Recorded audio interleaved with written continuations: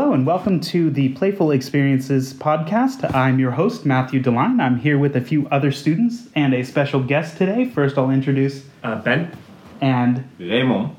And our special guest today is Natalie Winter. If you wouldn't mind, share with the people in the room and our listeners a little bit about what you do. Yeah, sure. Hi, I'm Natalie. I'm a voiceover artist and actress. I've been doing voiceover on and off for about 3 years now. I'm still very much at the start of my career. It's kind of it's a slow burner thing. I'm trying to build up contacts, but I've done a couple of video games. I've been a gamer all my life. I love video games, so I'm pleased to be here and chat to you guys and find out what you've been doing on your course, because making games is something I'm not particularly aware of. So yeah. It's a lot like playing games, except it takes a lot longer and the results are significantly less impressive. Yeah. Well, I think there's something that's really cool about this process of developing games. That can be playful. And I think that one of the things that we've been doing in our course recently that's awesome is sort of like having that experience to sort of not just take the games that we play, but to play games while developing games, so that we get that experience, so that it's not just sort of sitting in front of a computer writing a lot of code, but that we're able to sort of have this sort of, gamified experience developing. And again, we're very early on in sort of what we're doing, but the prototypes that we've been making for a lot of these things involve playing a lot of these, so which can be a lot of fun. So sometimes really stressful, especially when things don't work out, but at the same time it's really, really quite a lot of fun. So cool. Well, with that said, because you had mentioned that you're a gamer, what games have you been playing recently, Natalie? So this week I've been playing so recently I've been playing the Assassin's Creed games. I'm massively behind on them. Yeah. So I've only just finished Syndicate.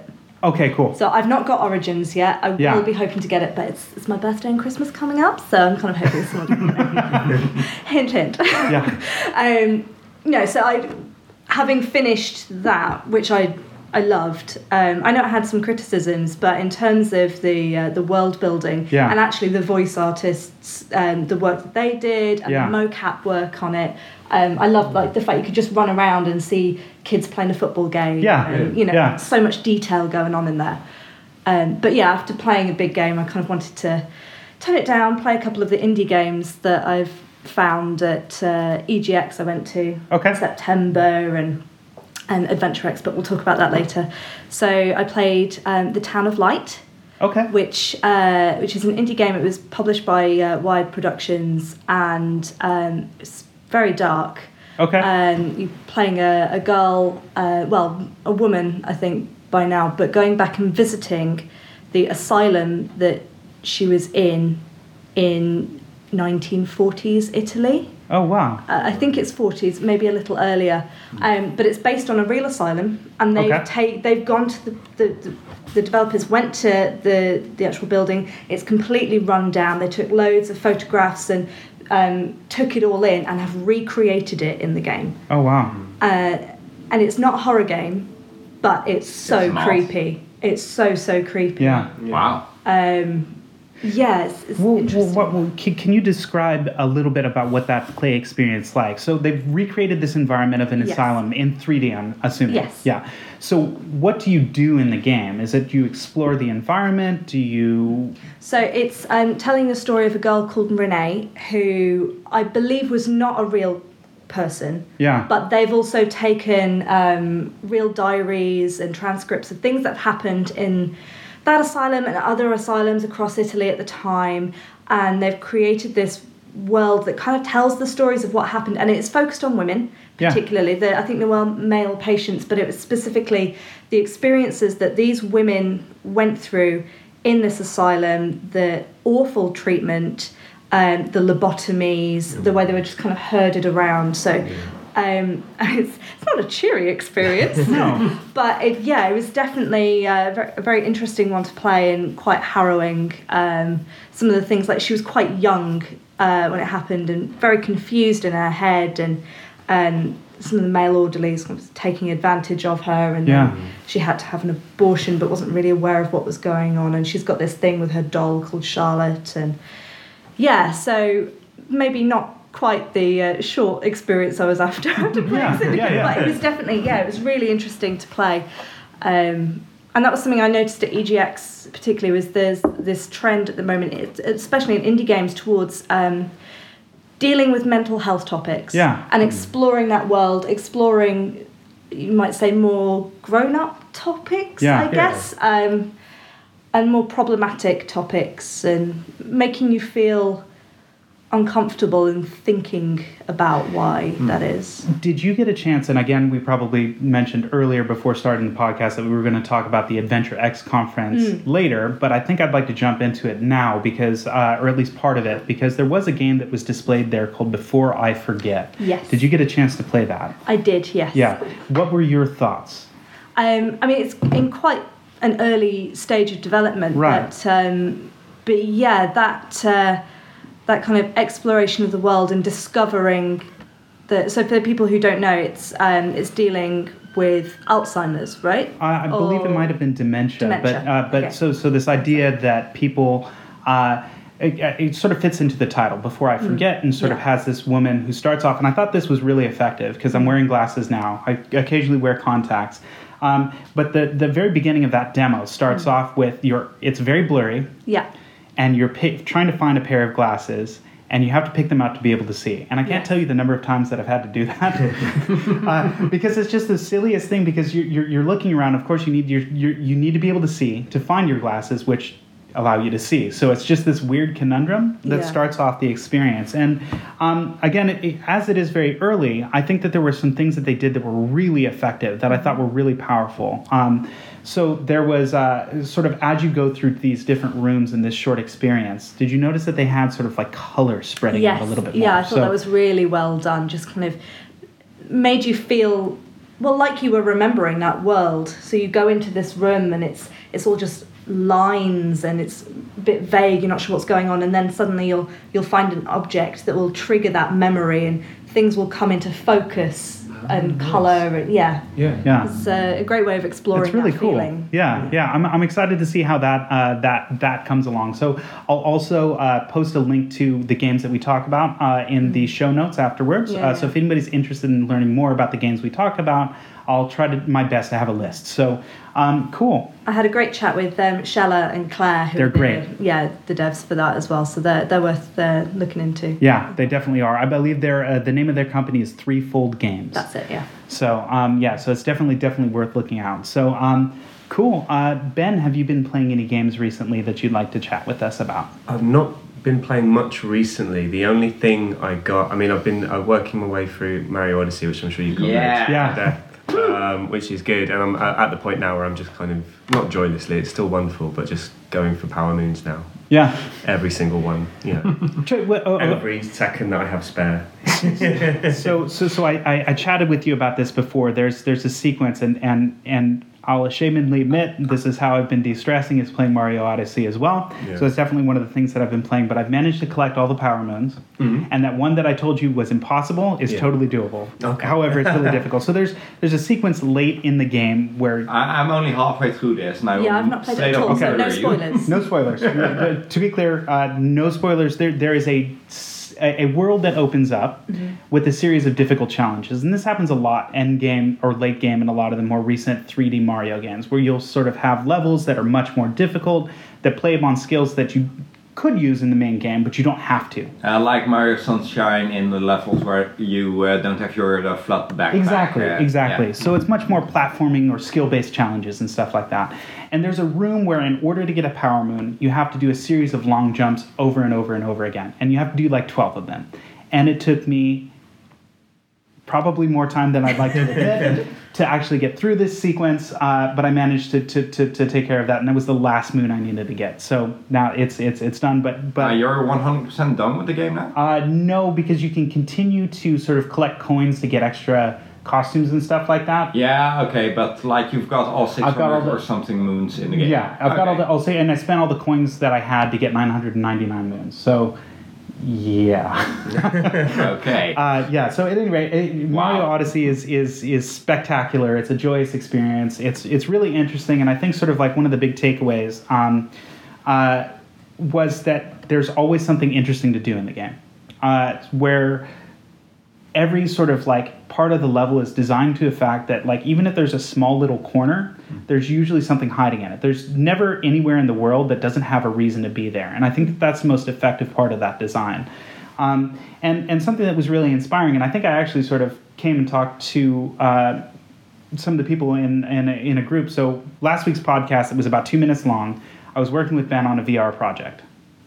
And we were building a prototype. So we were basically hiding in this church, which is sort of a building that we have access to on campus, trying to get this prototype done. So with that said, I had been thinking a lot about the way that Super Mario Odyssey works when I started thinking about, okay, well, how do we work on this project that we have that's due in a few weeks' time? And it's like, well, we had this really interesting narrative or idea for this virtual reality game that we wanted to make for our class project. And it's like, okay, well, is that really going to work? And I started thinking, okay, well, I've been playing Mario Odyssey. There's always something really interesting to do. And the way that we originally sort of designed this virtual reality experience was that it was a very linear sort of narrative that had a series of puzzle rooms, right?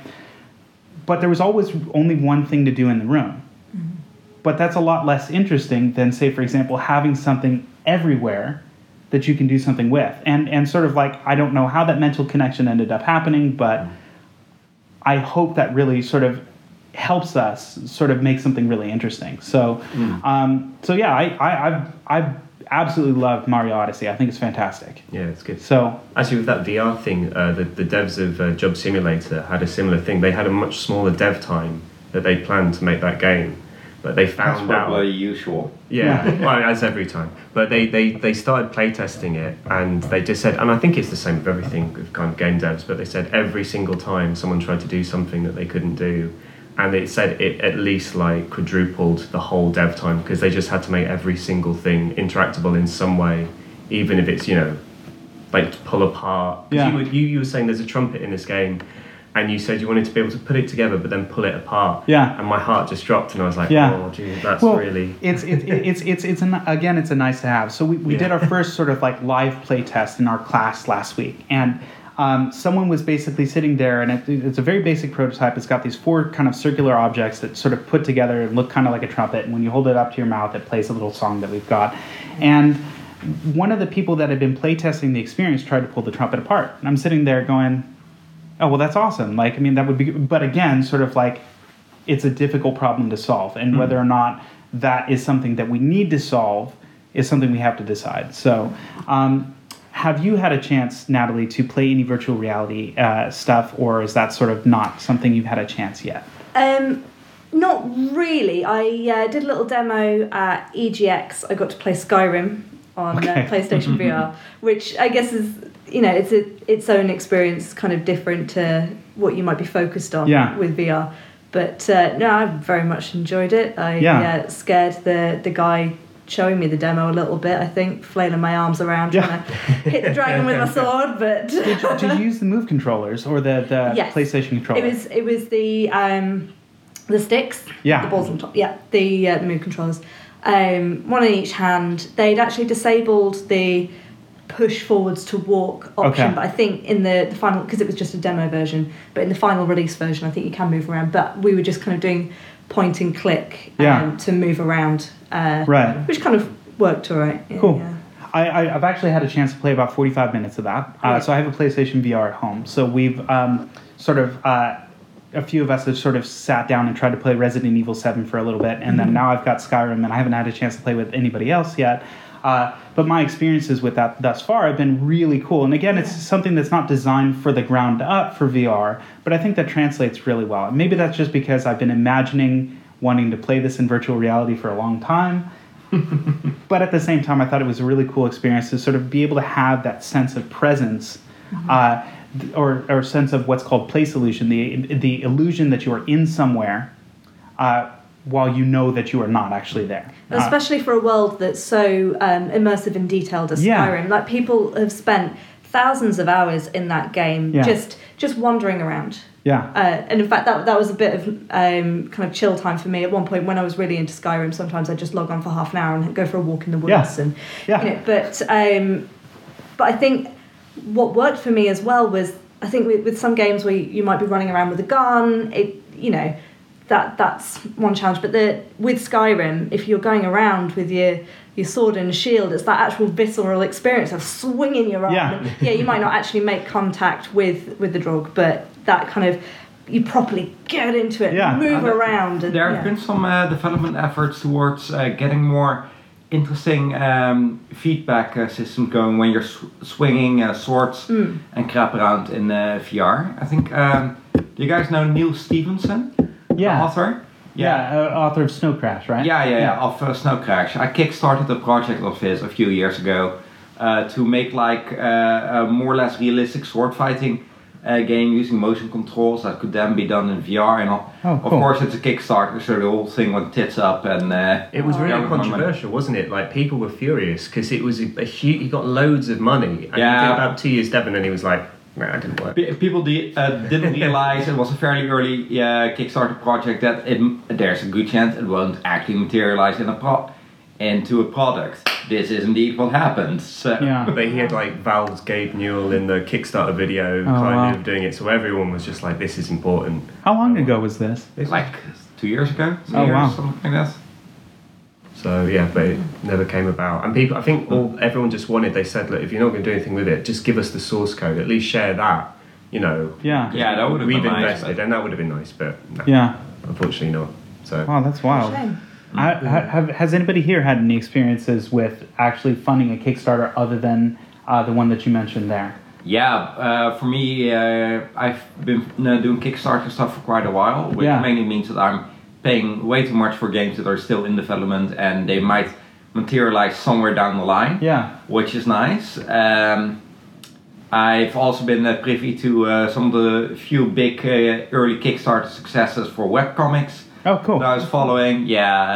Some of those people really got screwed over by getting wildly successful Kickstarters and getting $1 million and then realizing, wait, all the additional stretch goals I made actually mean that now I have 5 years worth of work to do and not enough money to actually afford to do all of that crap. Like Kickstarter was kind of cool to notice in its infancy. Now it's basically a pre-order system. Well, I mean, I think there's something to be said. Board games, I think. Well, I mean, like Ben, I don't think we've actually talked about this on the podcast, but very early on in the course, one of the first social things we all did together was played a board game that Ben had kickstarted. Would you mind talking a little bit about that? I had a lot of fun playing that, but it was very difficult to get into at first. And it's good. So it's a game by Don Escaridge, who did games such as Avalon. I can't remember what else he's done, but he kind of takes with the board games he makes, there's always kind of some kind of scheming or kind of backstabbing in a way. And with Avalon, what it was is a really simple game, and you're either kind of on the side of wanting quests to win or to lose. And it's based off another game called like Werewolf, which is really common. Where Mafia, Werewolf. So the kind of villains of the board game know each other, but no one else knows each other. And so he's made another game that I kickstarted about 3 years ago. Completely forgot about it, and then it just turned up, and that's called Abandoned Planet. And it's a board game whereby you are stranded on a planet that is about to be hit by a meteor, I think. And you have to work together to build a ship. But so you have to leave with someone else. So it's about finding the person you're going to leave with. And you try and make kind of alliances, but you might be making another alliance behind their back, and I don't build a bigger ship. Sneaky. No, I don't know why. I think it's because they really constrain the amount of resources you can keep at any one time. But I thought that idea, sort of like that idea of collaborating or deciding not to, was really cool. I think one of the very first exercises we did in class, and it's the sort of image that is the podcast logo for now until we get something a little bit different. But you'll see sort of this non-generic amusement park in space kind of idea. And the idea was sort of going around this bored because you're some space kids and your space parents left you behind, and the idea was to get to this ice cream thing with enough money to be able to pay for the ice cream. But I took that idea from playing that game, like I was like, oh, well, I really like that. So if you get to the ice cream parlor, as long as you've got enough money, you can buy it with somebody else. And I thought that was kind of cool. So like I like this idea, or I really enjoy collaborative games. Has anybody here played Forbidden, what's it called? Forbidden Desert. Yes, yeah. That I love that game. Yeah, they've got the island and the desert. And the desert. And I think the island was the one that I played first, but it was just great. Desert works a little bit better. I think they refined it for desert. What about desert did you like a little bit better? But I don't know. It's quite hard to answer. It's been a little while since I've played. Yeah, same here. I just remember the experience of playing desert felt more fun but more complex than playing island. Again, I don't want to sort of say specifics because it's been a while since I played that as well. So to sort of maybe contextualize this for people that are listening, both of these games are collaborative games where the object is essentially to collect a set of objects in order to escape a place that's falling apart. So this island is either sinking or... Is this a tabletop? It is a tabletop game. Okay. And it's quite a lot of fun. I've actually got an iPad version on my iPad here in case anybody wants to play it, and maybe later after the podcast or something like that. But so what's really cool about that is... again, you're getting people to work together, and you've got a common goal that is essentially the board game that you're working against. And my memory or my recollection of Desert is it is a slightly bigger board with more variation. And for me, I thought that was interesting as well. I thought Island works really well as a contained experience and works a little bit better for me with less people. But Desert, I think, was great. And if I had the choice and the number of people there to make that experience work, I would go with Desert for sure. Although if I had 4 people and was choosing a cooperative game, I'd go Pandemic instead. But I haven't played that yet. Have you not? Yeah, no. That's a whole experience just waiting for you. Yeah, I played it for the first time a few weeks ago, and it's beautiful. Co-op board games haven't really been a thing except for tabletop role-playing type stuff till Pandemic hit. If you're interested in co-op, you absolutely need to check that out. And once you've played a few games of Pandemic, then get a gang together and get Pandemic Legacy. Oh, yeah. Okay. The same thing as Risk Legacy in the sense of... It introduces permanency, so you basically can play customized rounds of Pandemic for about 8 games total, and then you run out of stuff to do, and you have constructed a customized board for more generic Pandemic games. But it's cool. Can I ask, has anyone managed to start a, what was it, Risk Legacy? Is it Legacy? A Legacy game. A Legacy game over Risk or thing, and seen it all the way through to the end? Oh, yeah. You've done that? Yeah, me and my friends, we played Pandemic Legacy through to the end. Our games ran to about 16 or 17, I think. With Pandemic Legacy, you play 1 game per month in the game world, so you can play 12 games, so 1 game per month. But if you lose a game, you get a chance to play that month again. So it could be between 12 and 24 games total. Oh, that's cool. So I think ours ran to about 16, 17 games, and Pandemic Legacy 2 has just come out, and so we've just started playing that as well. Oh, that's fantastic. How did you manage with, did you have any problems with friends where they were just like, I just don't have time? Or did you just have a really kind of focused group of friends? And no, it took us a long time. The friends that we played it with had a baby throughout the process of that. We had to plan our games around her pregnancy, but then also she had the baby, and then we had to kind of plan around. Well, they've got this baby now, so you know, can they come to us? Is the baby going to be quiet for long enough? Right. Yeah. Sleep. Come on. Yeah. Quick, go. Yeah. But great experience. Oh, that's exciting. And it will challenge all your board game nerd ideas as well, because you have to tear cards up and write on the board, and it's very stressful. Permanency. It's a really cool concept. And your characters could die. That's awesome. I mean, it's nice to sort of see interacting with those types of systems in a way that you wouldn't expect. I mean, I think it's fantastic that something has real consequence, because I think that's an idea that is explored less often than we expect. So what I found interesting on that, a few weeks ago I was with some friends. They had apparently gotten into board games during my UK absence, and they showed me Pandemic, and they were all talking about how super innovative this is in the board game space because you're cooperating and tearing stuff up. And I'm just going, yeah, because most of my board game experience has been from playing Dungeons and Dragons, similar type of stuff growing up. And there, you know, co-op is kind of the name of the game. Permanency, that happens. You roll poorly, you whelp, your character just got eaten by a tiger. We're not even at the zoo. You know? So, but it's kind of cool how all these different genres of games are kind of like rediscovering elements from each other and incorporating them into their own spaces. And it's kind of cool how you see that with board games, but you also see indie games innovate in spaces that AAA games and take those innovations and actually earn a living off them, stuff like that. But it's cool how games are all stealing and copying and Well, I think sort of like, I mean, that's very evocative of sort of some of the things that we've been talking about recently in terms of sharing of ideas and how important that is. And I think that's awesome because creating a cool idea, whether or not sort of a larger company sort of takes that and runs with it and makes a living off of it, you're still putting that idea out into the world. You know, and you're still creating something incredible. I think I was having a conversation with somebody a few days ago about this idea that, one of our classmates, Jade, went to a game jam recently, and I'd love to get her on here to sort of speak about that. But when I had been talking to her about that, she was just so excited about this idea that she had gone from having nothing to 8 hours later having something. And the game is incredible. Again, sort of what we'll do sort of in the show notes, if we've got a live version of this at any point and we've got permission to share it, I'll post a link.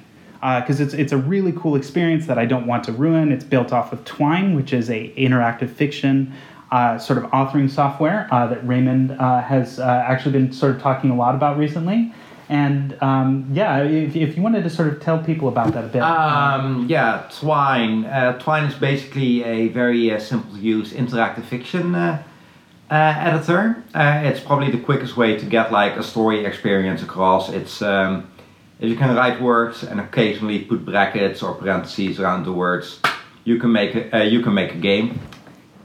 And the cool thing about Twine is that about 5 years ago or so, 2012, 2013 or so, there was this big indie games renaissance where small authors were discovering Twine and using it to make like very personal narratives, and you kind of got like a lot of queer history coming up, a lot of personal narratives. A bunch of games from that time period are, I think, Conversations with My Mother, games about people talking about their sexuality, about child abuse, just these very small personal things often done by a single independent author. And Twine has kind of dropped out of the spotlight a little bit again, which is a bit of a shame. There are other tools now, but Twine is still a very good tool for getting interactive experience across with very little requirements in the way of assets or coding experience or this and that. So I've been teaching these guys a little bit on how to use Twine, and they've been surprising me with how decent it has been. So it was such a cool experience to be able to sort of say again, sort of take, I've got nothing and now I have something. Like, I mean, sort of. In 10 minutes, you guys made a game. It was a shitty game. It was still a game. That was kind of, I've never written anything before, and I was really, really scared just kind of sitting down to that workshop when I knew that you were going to just make us write something on a piece of paper. But it was awesome. It was a really supportive workshop, and everyone did something pretty good. I'm glad you guys enjoyed it. Yeah, definitely. So not to leave you hanging here, because we haven't talked about the games that you've been playing yet, Raymond. Would you mind sharing just if you've had a good experience recently? Yeah, sure. So Super Mario Odyssey is the thing. Yes. Now I've been rather busy the past weeks and redoing most of my gaming setup. So it's mostly been Mario Odyssey and a bit of messing around with old board games. I've been looking over Flash Duel by David Sirlin quite a bit. I wish I had a copy here I could show you guys, but it's basically a take on On Guard, which is another way older board game. basically there are two players and they start at opposite ends of the arena, which is like 15 squares long or something. And they have movement cards that are drawn every round. And they use those cards both to move around the board. It's a 2D board, so you move forward or backward. And to attack the opponent, and they can then reply in certain ways. Now what's interesting is that this game has basically been made by someone who's really big in the Street Fighter community. Oh, and cool. It's basically a 2D fighter in board game format. So what you end up having is two players going back and forth really quick, trying to position properly to launch a particular attack at the other in such a way that you can't defend against it. And it's a really cool example of asymmetrical gameplay, because every player actually picks from a set of 20 or so characters, which all have different abilities they can use, different ways to modify their movements, different attacks they can unleash, all that. So you end up with these really quick, really exciting games of just jockeying for position and managing to get a single attack to hit. And it's this super tight, super interesting experience, really. And I really need to drag it into class and show you guys at some point. But yeah. No, that would be great. It's really interesting. I think sort of what's cool is sort of all the games that we've been talking about here today deal with sort of this term that I really enjoyed from one of the guest lectures that we had last week in one of our classes. Professor Mata Haggis, who's created a game called Fragments of Him, sort of talked about this idea of a compelling experience. And a lot of these don't necessarily, a lot of the experiences we've been talking about sort of range everywhere from fun to really not fun at all, and sort of deal with difficult subjects in a way that is compelling. And I think that is incredible, and it's really a big part of why I'm doing this as well. So, cool. Something, not to interrupt you. Yeah, you're good. Something I've been finding interesting on a lot of the dialogue that's been surrounding indie games and games as art and like Matahar's, I forgot his name, that guy's lecture is that it seems that games are only treated seriously as, an art form if they're going into personal spaces. So when a game is actually saying something personal, so either by a single author, as in the case of Twine games, or as a collaborative effort by a development team, as in Fragments of Him. Yeah. Unless it's telling a personal story, it's not being treated as an art form. And I'm not sure how much... bullshit. I personally think that's bullshit as well. And it still comes from the media hasn't quite caught up with the games industry, because it's still treated, when talking about it, writing about it, as if it's still something that teenage boys do. Yeah. And that's, these stereotypes are still here. I still get surprised looks from people when I tell them I'm a gamer, and I'm like, come on. Yeah. What year are we in? Yeah, right? Yeah. I think, but I mean, obviously games has there's a lot of great games media going around. There's a lot of great writing about games. There's lots of great outlets that write about games. It's the media for non-gamers that still considers gaming to be this problematic teenage boy thing. But then you do also move into, say, AAA games. There are a lot of really cool AAA games out there. Mario Odyssey, beautiful game. Let's look at a more story-driven thing like Assassin's Creed, for example. It's a complete work of art. Absolutely beautiful. Yeah. But it is getting shit on by the gaming press as well. It's getting a lot of crap from a lot of different angles, because a lot of the stories that are being told in AAA spaces aren't relatable on a personal level in a way that a lot of these smaller games tend to be. I think that's kind of why indie games have kind of managed to carve out a little bit of a niche within the art world, because it's easier to think of a personal tale as being a work of art, as opposed to something like Assassin's Creed, where there's a million hours of man labor in that. It's beautiful, it's amazing, but we don't see this as art because it's not saying anything about the author. Maybe there's something to be said about, so we're kind of in the industry, as it were. Like, I can play a game and I will notice the voiceover, I will notice the mocap work, and I can appreciate the hard work and the labour that's gone into that. You guys are studying games, you're making your own games, you can appreciate exactly how long it took to get that character to do that movement, or you know, or how long it might have taken people to round table to figure out this is the mechanic that we're going to make. So maybe that's it. Maybe some of the larger games are so good at doing that the laymen don't notice and then don't appreciate the man hours. And then you don't get any critical appreciation, and it's not seen as art, and it's this whole cycle of crap. Yeah. Well, do you think that to some degree that has to do with the lens or the way that games are presented in most sort of media and society? Sort of like when you were saying earlier, sort of games are seen as this thing that teenage boys do. How do you think we get out of that cycle? How do we break that? Cool. And with that absolutely heavy question, we're going to take a break, and we'll be back shortly, guys. Thank you so much.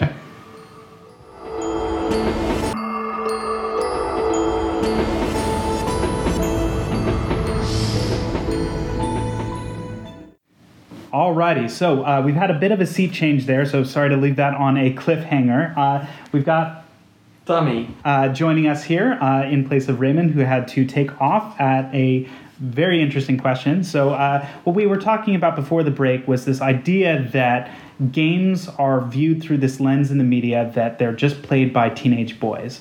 So I really wanted to sort of sit down and have a bit of a conversation before we jump into some of the other things that we had planned on talking about, because this is a really important idea. How do we combat this idea that this idea of sort of like toxic masculinity and sort of like power structures in games? What tools do we have as developers and as actors to combat that idea? Because I think we're in a unique position to sort of give voice to other people. And again, sort of like speaking as someone who is definitely part of the status quo, I think it's important for us to realize that there are other ideas out there. And in fact, it's critical to our success, not just as creators, but as people. So, does anybody have any thoughts as far as like... And I would just like to step on that with, I do think it is changing. Yeah, it is. It's Absolutely. definitely getting so much better. Yeah. Like, we're not in the position that we were 5-10 years it's ago. It's not 1995. No. Yeah. But there's still elements of that there.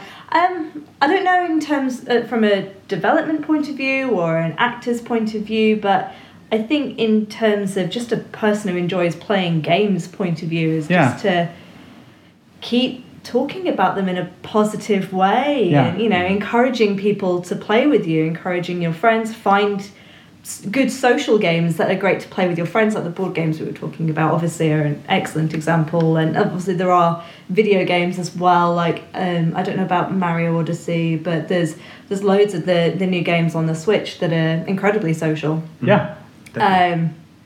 So I think that's one outlet. I think a lot can be done in the marketing front. Yeah, definitely. And the press as well. Press and marketing, I think, have a lot of work to do. So I wonder then, sort of like, is that a point where we have an opportunity to sort of talk to people about the way that they're, just as readers or as game players, like how we would like the things that we consume to be presented? Because I feel like our viewpoints aren't necessarily as represented. There's just a very vocal, hopefully minority of people that feel like games should be a certain way. But I think that games are so much more than that. I think they really are. Like, we're talking about this idea of games as art, and we're still having this conversation for a long time. Things have improved significantly, but I do think that there's still a long way to go. And I think that that's what's so amazing about having a medium like this, is that we are in a position in time in which we can be really influential.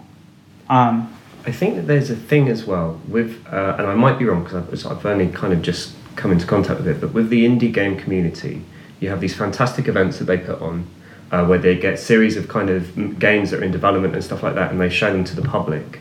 And they're open, and obviously if anyone looks for them, they can find them. But I think that those events, if you could find a way to open them up and just expand them to much larger audiences, that would be a great way to draw people in. Because at the moment, there's a feeling whereby those events like Wild Rumpus, although they've not done one in London for a while, you have to look for them, and usually you find out about them in the same circles. Yeah. And they might get like a write-up in Time Out or something like that. But if they could kind of come much more into the public consciousness, I think that'd be a fantastic way to kind of... Because I think you still have to put a lot of effort into finding these smaller experiences. Sure. I think sometimes they get little bits of press. Like a games critic might, write a review on them in quite a big publication and stuff, but it's easy to get lost. Right. Amongst everything else.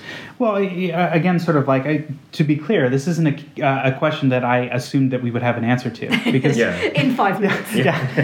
Even it's a process, and again, sort of like, I think you really eloquently put that, Natalie, when you said having those conversations are so important, and making sure that we are still talking about this, because as soon as we let that go, the conversation stops and things stop developing, and I think that's something that I'm going to take away and sort of say, well, in the opportunities that I have to talk with people that sort of asking what it is that I'm doing and may not be as familiar, sometimes that passion can really be evident, or you're able to sort of describe and discuss and sort of open that conversation with outside audiences. And as games are a incredibly popular medium now, it's not, again, as we were talking about earlier, it's not 1995 anymore. There are a huge number of people that play games.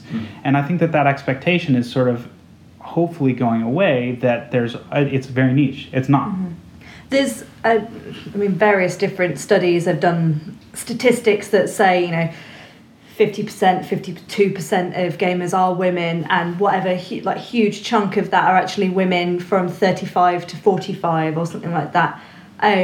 But you don't hear these kinds of statistics parroted around very often. Like, a huge percentage of gamers are female, and they're a little bit older. Maybe they've got children. So need to start getting that message out there. Yeah, good. Here's a great opportunity to do it. So I just had a thought, actually. Maybe one of the things you guys could do as students who create games is think about the other students at Goldsmiths that maybe aren't on the games courses, different courses, and what information could you get from them that might be fun to put into a game, and get them involved. I don't know, say like a geography game. You get some geography students along and have some connection there, and start to build relationships with students that, like a lot of students play games. But, try and find people that don't, or maybe go to the drama department to get some voiceover artists and get them involved in testing and play testing the games. Go to the drama department and get them involved next time you do a games jam. That's awesome. No, that's a great idea. I mean, definitely something that we'll certainly consider and think about and try to see if we can make it a reality. In which case, we'll announce it or whatever. But that's awesome. I think sort of we're in a situation where we are part of an incredible community, and it's something that we should utilize when we can. These kinds of opportunities only come a few times during your life. So having the chance to sort of say, okay, well, we've got a lot of really spectacularly intelligent people from different backgrounds. I've only gotten a chance to meet a few people from other groups or other societies, mostly during the sort of International Welcome Week, because I'm an international student, so I got to meet some people that were in sort of the film department and oddly enough, some finance and some sort of creative art areas. So, I suppose I gravitate to certain areas, but with that said, there are a lot of incredibly interesting people here, not just sort of, building that community and sort of bringing people in, I think is a really good way to sort of increase the number of things that we're talking about, thinking about, and sort of potentially discussing, and sort of a way for us to grow. So that's awesome. Thank you for that. That's all right. Yeah. Cool. Well, not to sort of break things down here, so just to transition a bit from this very heavy topic, very important topic, I did want to give a chance to sort of talk to Natalie about what her experience is like actually recording for games. So, because I think it's one of the things that I don't really know a whole lot about. I have an idea in my head of what it might be like, and I know I recorded a line of dialogue for this VR project using my phone, so it's not really a sit-down experience. So I'd love to know, if you wouldn't mind sharing sort of if there's a game that you were particularly excited about making, or maybe not, an experience that you hated, what advice can you give us as far as when we're making games, to sort of interact with voiceover. So I may have rambled way too much there, but yeah. No, I think so. If you're bringing a voiceover artist in, it's because you have a game that has a character. Yeah. That's an important character. You know, if you're spending the money to give them a voice, that character has something to say. So having a really clear idea of who that character is for you, and then translating that into something that the voiceover artist understands, that's the trick to it. And most of the time, as voiceover artists, game developers will provide us with like a PDF sheet. So we'll get, apart from the lines, we'll also get some game art, if possible, of the character. That is invaluable. Picture says 1,000 words, and really gives you a sense of who this person is, how they dress, how they stand, how they kind of, whether they would look you directly in the eye, or maybe they're kind of like a little shyer, or, you know, the attitude, the costume, the background of this person, and then a little written description as well. Sometimes we'll get given different touch points, like actors. So, we really liked this actor's performance in this, and then but we don't want it exactly like that, but we also like this actor's performance in this, so maybe somewhere in between those is great. Or cultural touch points, say the game is in the 80s, so you really want this person to have that kind of, you're going for this retro arcadey vibe, so you want this person to check out some videos of Street Fighter, or, you know, that kind of thing. All of as much information like that as possible will get the best performance out of your actor. Sure. Yeah, I mean, so in terms of the games I've done Fractured Space, which is a MOBA in spaceships, and I do the voice of Coda, who's kind of the training computer for that. And I mean, an AI voice is much simpler. Like, it's just kind of, do you have a good voice? Can you repeat the lines in that kind of slightly mechanical kind of way? And obviously then they just put a load of After Effects on it.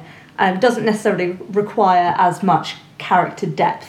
But the other one that I did was a character called Noemi Laporte in a game called Blue Planet War in Heaven, and I'm going to get this wrong, but it was using, I want to say either Free Space or Planet Side. Oh god, I really should have reminded myself of this before I came on. But the engine from that game, which is an older game, and they used that engine to create their own game. Okay. And so this was an indie game, and then they got me in. So they gave me a little bit of information, but from the lines, I really got like a Mass Effect kind of vibe. It was very emotional. There was a lot of drama happening with the characters, so I was able to kind of work with it. But the more I've been working with people who work on games and seeing the kinds of scripts that you get, all of these character descriptions and character art, that's really what we're after.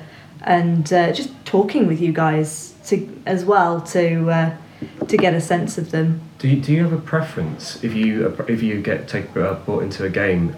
Whether would you prefer a more kind of complete character description, or would you like there to be some leeway for you to develop the character? Would you like some space to kind of? I mean, I personally would always love a little bit of leeway to play with the character and really make them my own. I mean, I love playing with characters and something, but if you have a really specific idea of what you want in your head, then that is what you want. And an actor could be really great, but if they are not that, then they'll understand if you hire someone else. You know. And have you had experiences where you've had a frustratingly small amount of detail and you're like, this is too vague?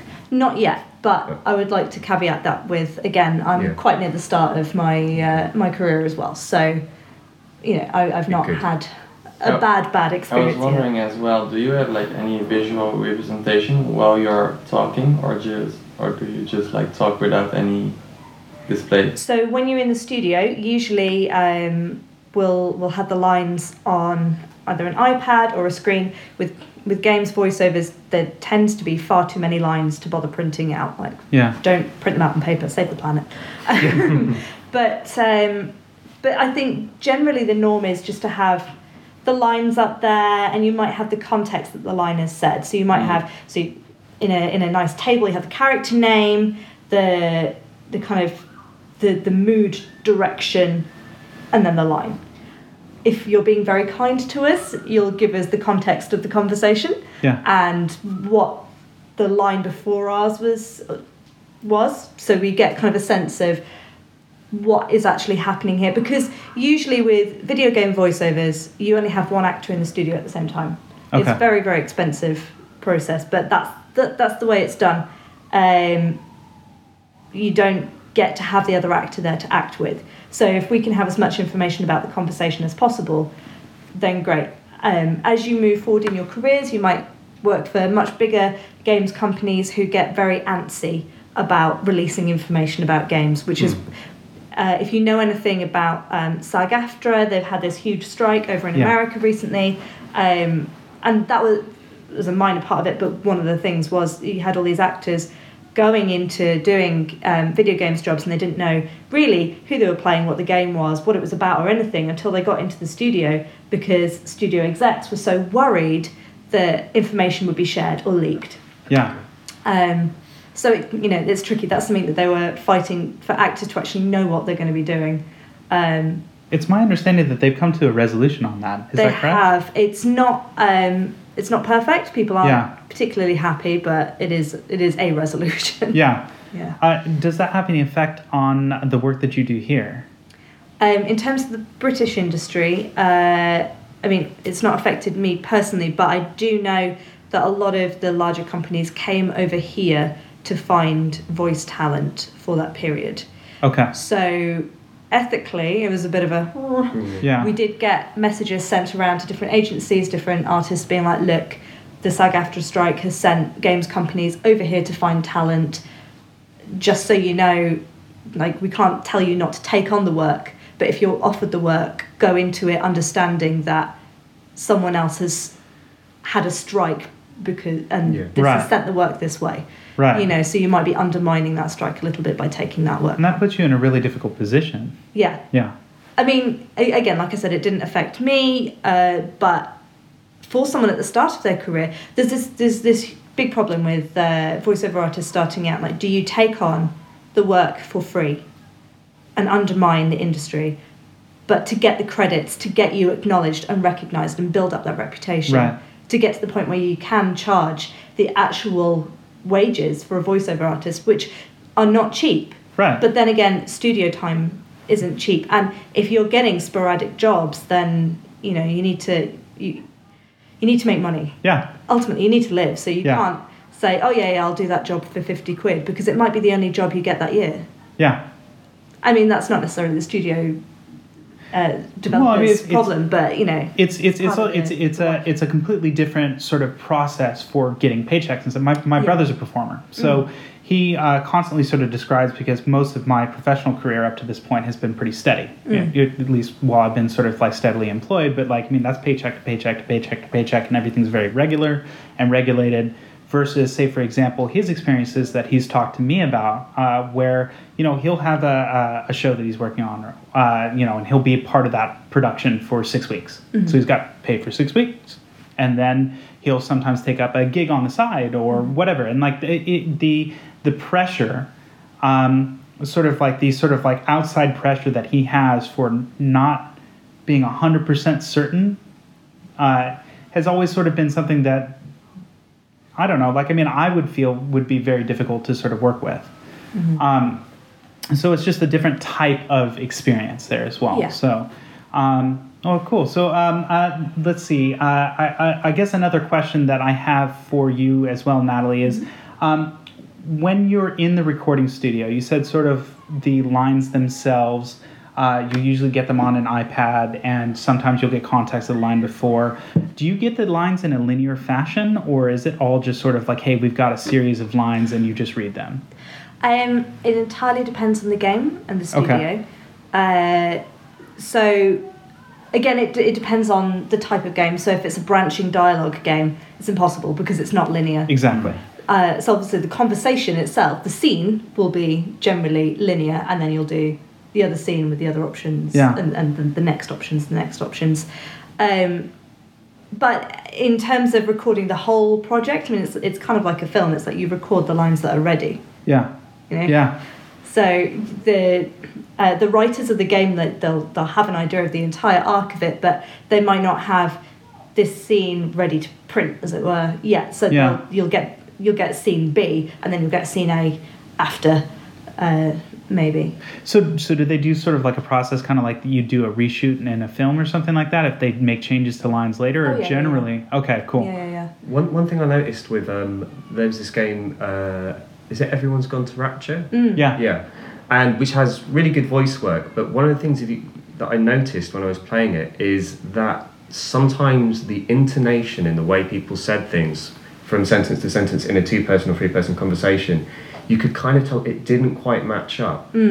Like the way that you would play off the way someone says something before and the next one. I think they still did a really good job. Yeah. But do they at least give you some idea of because I think it would affect how you would respond to someone. And do they give you any kind of representation of the intonation? Or is it just a description? If the other actor has recorded that line, they might play that line for you if you've got time. Yeah. But sometimes they won't. So at Adventure X, we can talk about it in a bit, but did you go to the voice actors panel? I did. Yeah. So they talked about some really interesting things in terms of like that context where, say for example, they chatted about this idea that generally you're recording lines alone. Yeah. Right? And actually that was going to be one of the next questions I asked you, is given the opportunity, would you decide to record in isolation? Oh no, with other people. Yeah. Absolutely. Yeah. Yeah. The rapport that you get from, I mean, you're still, I mean, it's going to be hard to come across in a podcast, but if you've got your microphone in front of you, there's still going to be 2 of you kind of crowding around it, so you're not going to be looking at each other and actually talking because you'll be off mic. Yeah. So the sound will sound weird. So you both have to kind of get your heads close, or if you're lucky, you'll have individual microphones. Right. But yeah, absolutely, that's much better. Although one of the studios, OM UK, I know that they're working with headset technology as well. So depending on the game, sometimes they'll have actors with headsets. So you can just stand in the studio room and have a conversation, and that's the most natural thing. Yeah. Really. I mean, that's similar to the kind of stuff that's used in mocap. Okay, as cool. well, that kind of headset. Yeah, no, it's really good to sort of hear that kind of feedback for us, sort of looking towards, again, none of us have booked studio time before, so we're still approaching. It's going to be expensive. Yeah. I warn you now. So we have been prepared and we are warned, but yeah, exactly. It's really good to hear this feedback, to know what the ideal is if we can manage to find a way to do it. If we can't, I think you should always go the most professional route that you can do. But what options does an indie game with a very low budget? You should pay everyone, do you know what I mean, who's involved in the game. Yeah. But in terms of kind of technical, have you ever come across interesting ways that people have tried to capture audio and sound and voice on a way that's on an absolute shoestring? No, that's not really helpful. Well, so the thing is with recording audio equipment. So you've got the big fancy sound studios. You've got companies like OM UK and Side. They have their own studios and they're brilliant at what they do, but it's very, very expensive for indie games developers to hire. Now, if you go out and get yourself a good quality, like not even an excellent quality microphone, like a good kind of middle ground microphone. I use a Sennheiser Mark IV in my studio at home. It cost me, I can't remember, it's probably going to be about 150 quid. Yeah. All right? Okay. Now, if you can then get a room soundproof, not soundproof, but treat a room, that you can record this stuff yourself. Yeah. Because if you get a fair quality microphone in a well-treated room, that's going to be good enough for the smaller games that you have. Okay. The difference will come in having a good director as well. Okay. Because if you have good actors and a good quality microphone, but you don't necessarily have a good director, if you're personally, as someone who's not experienced at directing, trying to get the performances out of the actors, that might hold the process up, if that makes sense. Because that's a role in itself, isn't it? Oh, yeah. Voice acting director is like okay. Yeah. So yeah, obviously this room has got lots of shiny surfaces. It'd be awful to record decent quality, especially when you start getting people shouting. You're going to hear echoes all over the place. Yeah. But you can get yourself in like a small cupboard room, a walk-in wardrobe size room. Sure. Or even, if you want to be cheeky, you can get yourself a cupboard, put some coats in it, some non-shiny coats, to dampen the sound. Yeah. Play with that and see the kind of sounds that you can get from a fair quality microphone in a room like that. Cool. To experiment with. I mean, that'd be good for your podcast. No, it really helps. Give that a try.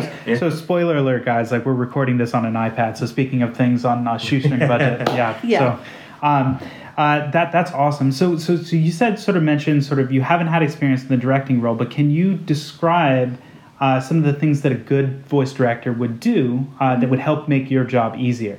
Yeah, sure.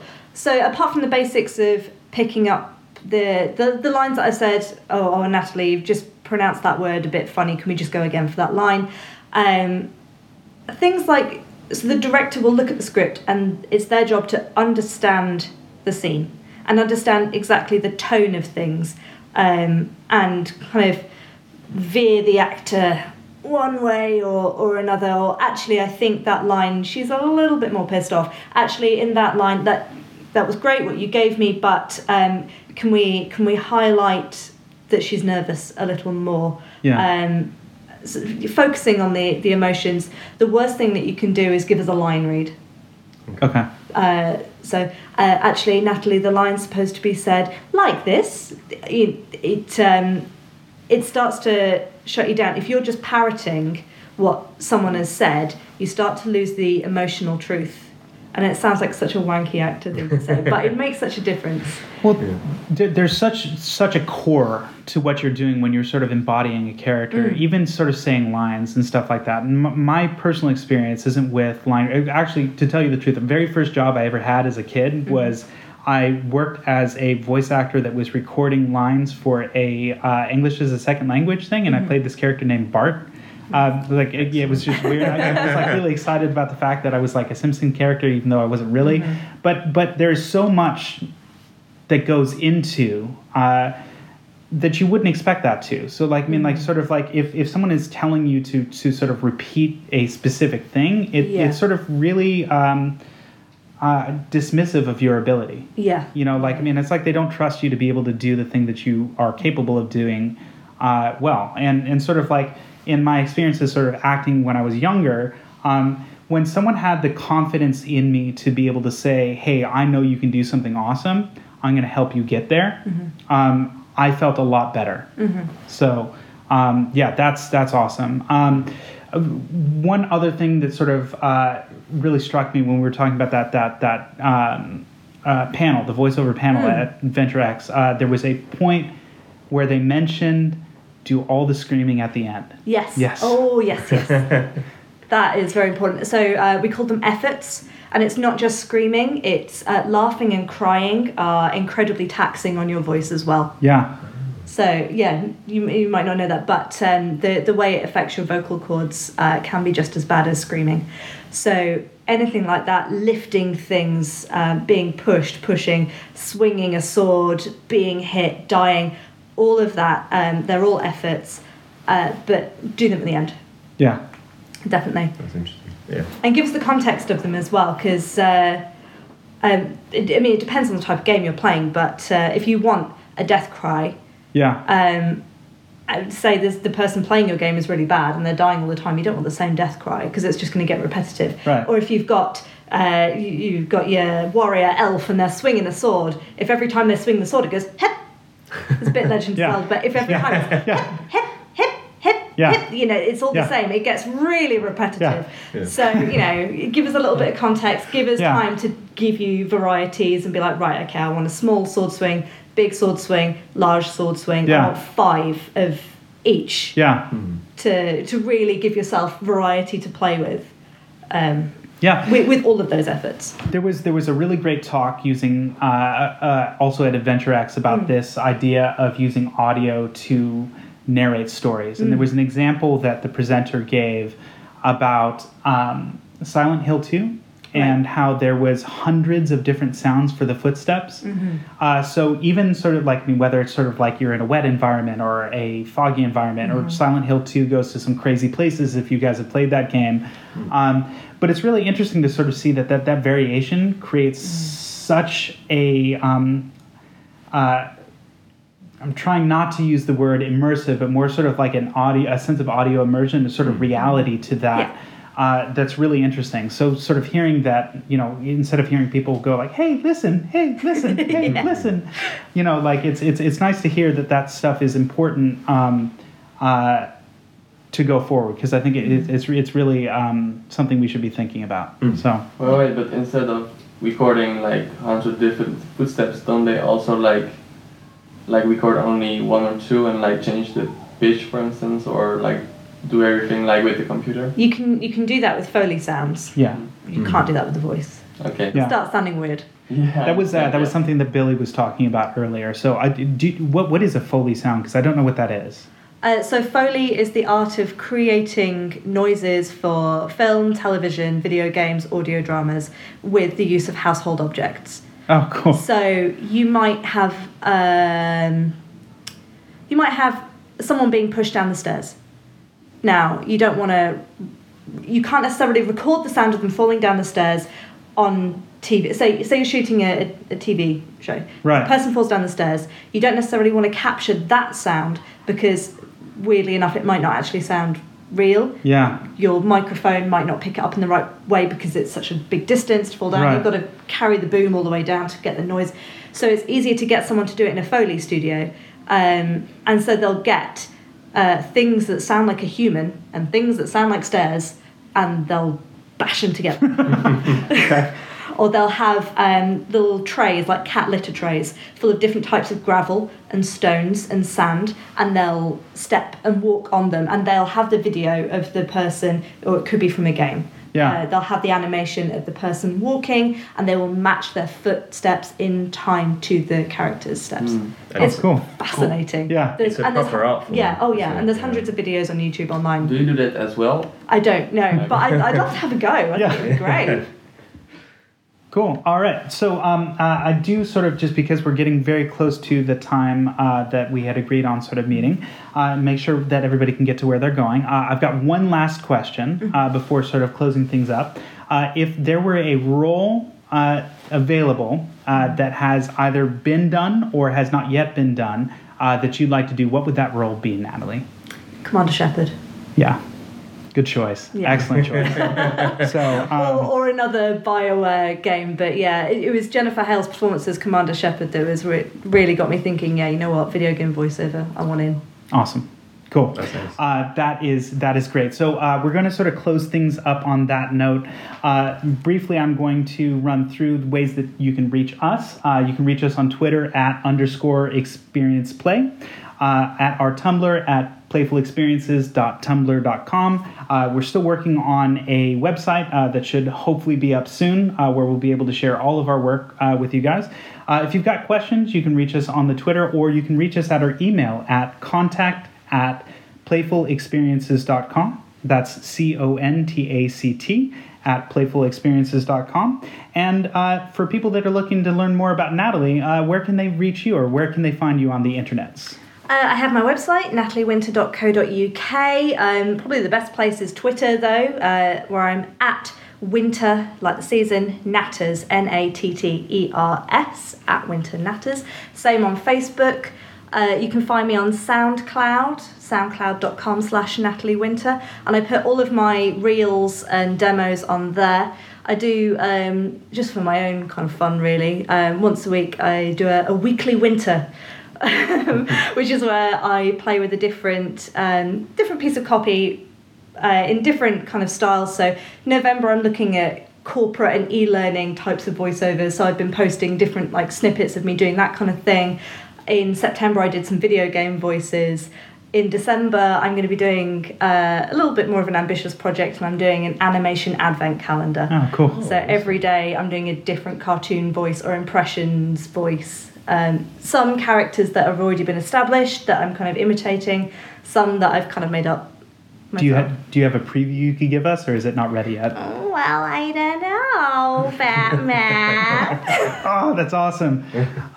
Cool. Well, thank you so much, Natalie. It's been a pleasure having you. You're welcome anytime. And this has been really fun. Before I forget, it's Thanksgiving today, technically, even though this is broadcasting tomorrow. But happy Thanksgiving, everybody. I'm very thankful for your time joining with me. I'm thankful for everybody listening. And I'm thankful for the pumpkin pie we're about to eat. So with that said, have a wonderful weekend, everyone. Bye. Bye. See you.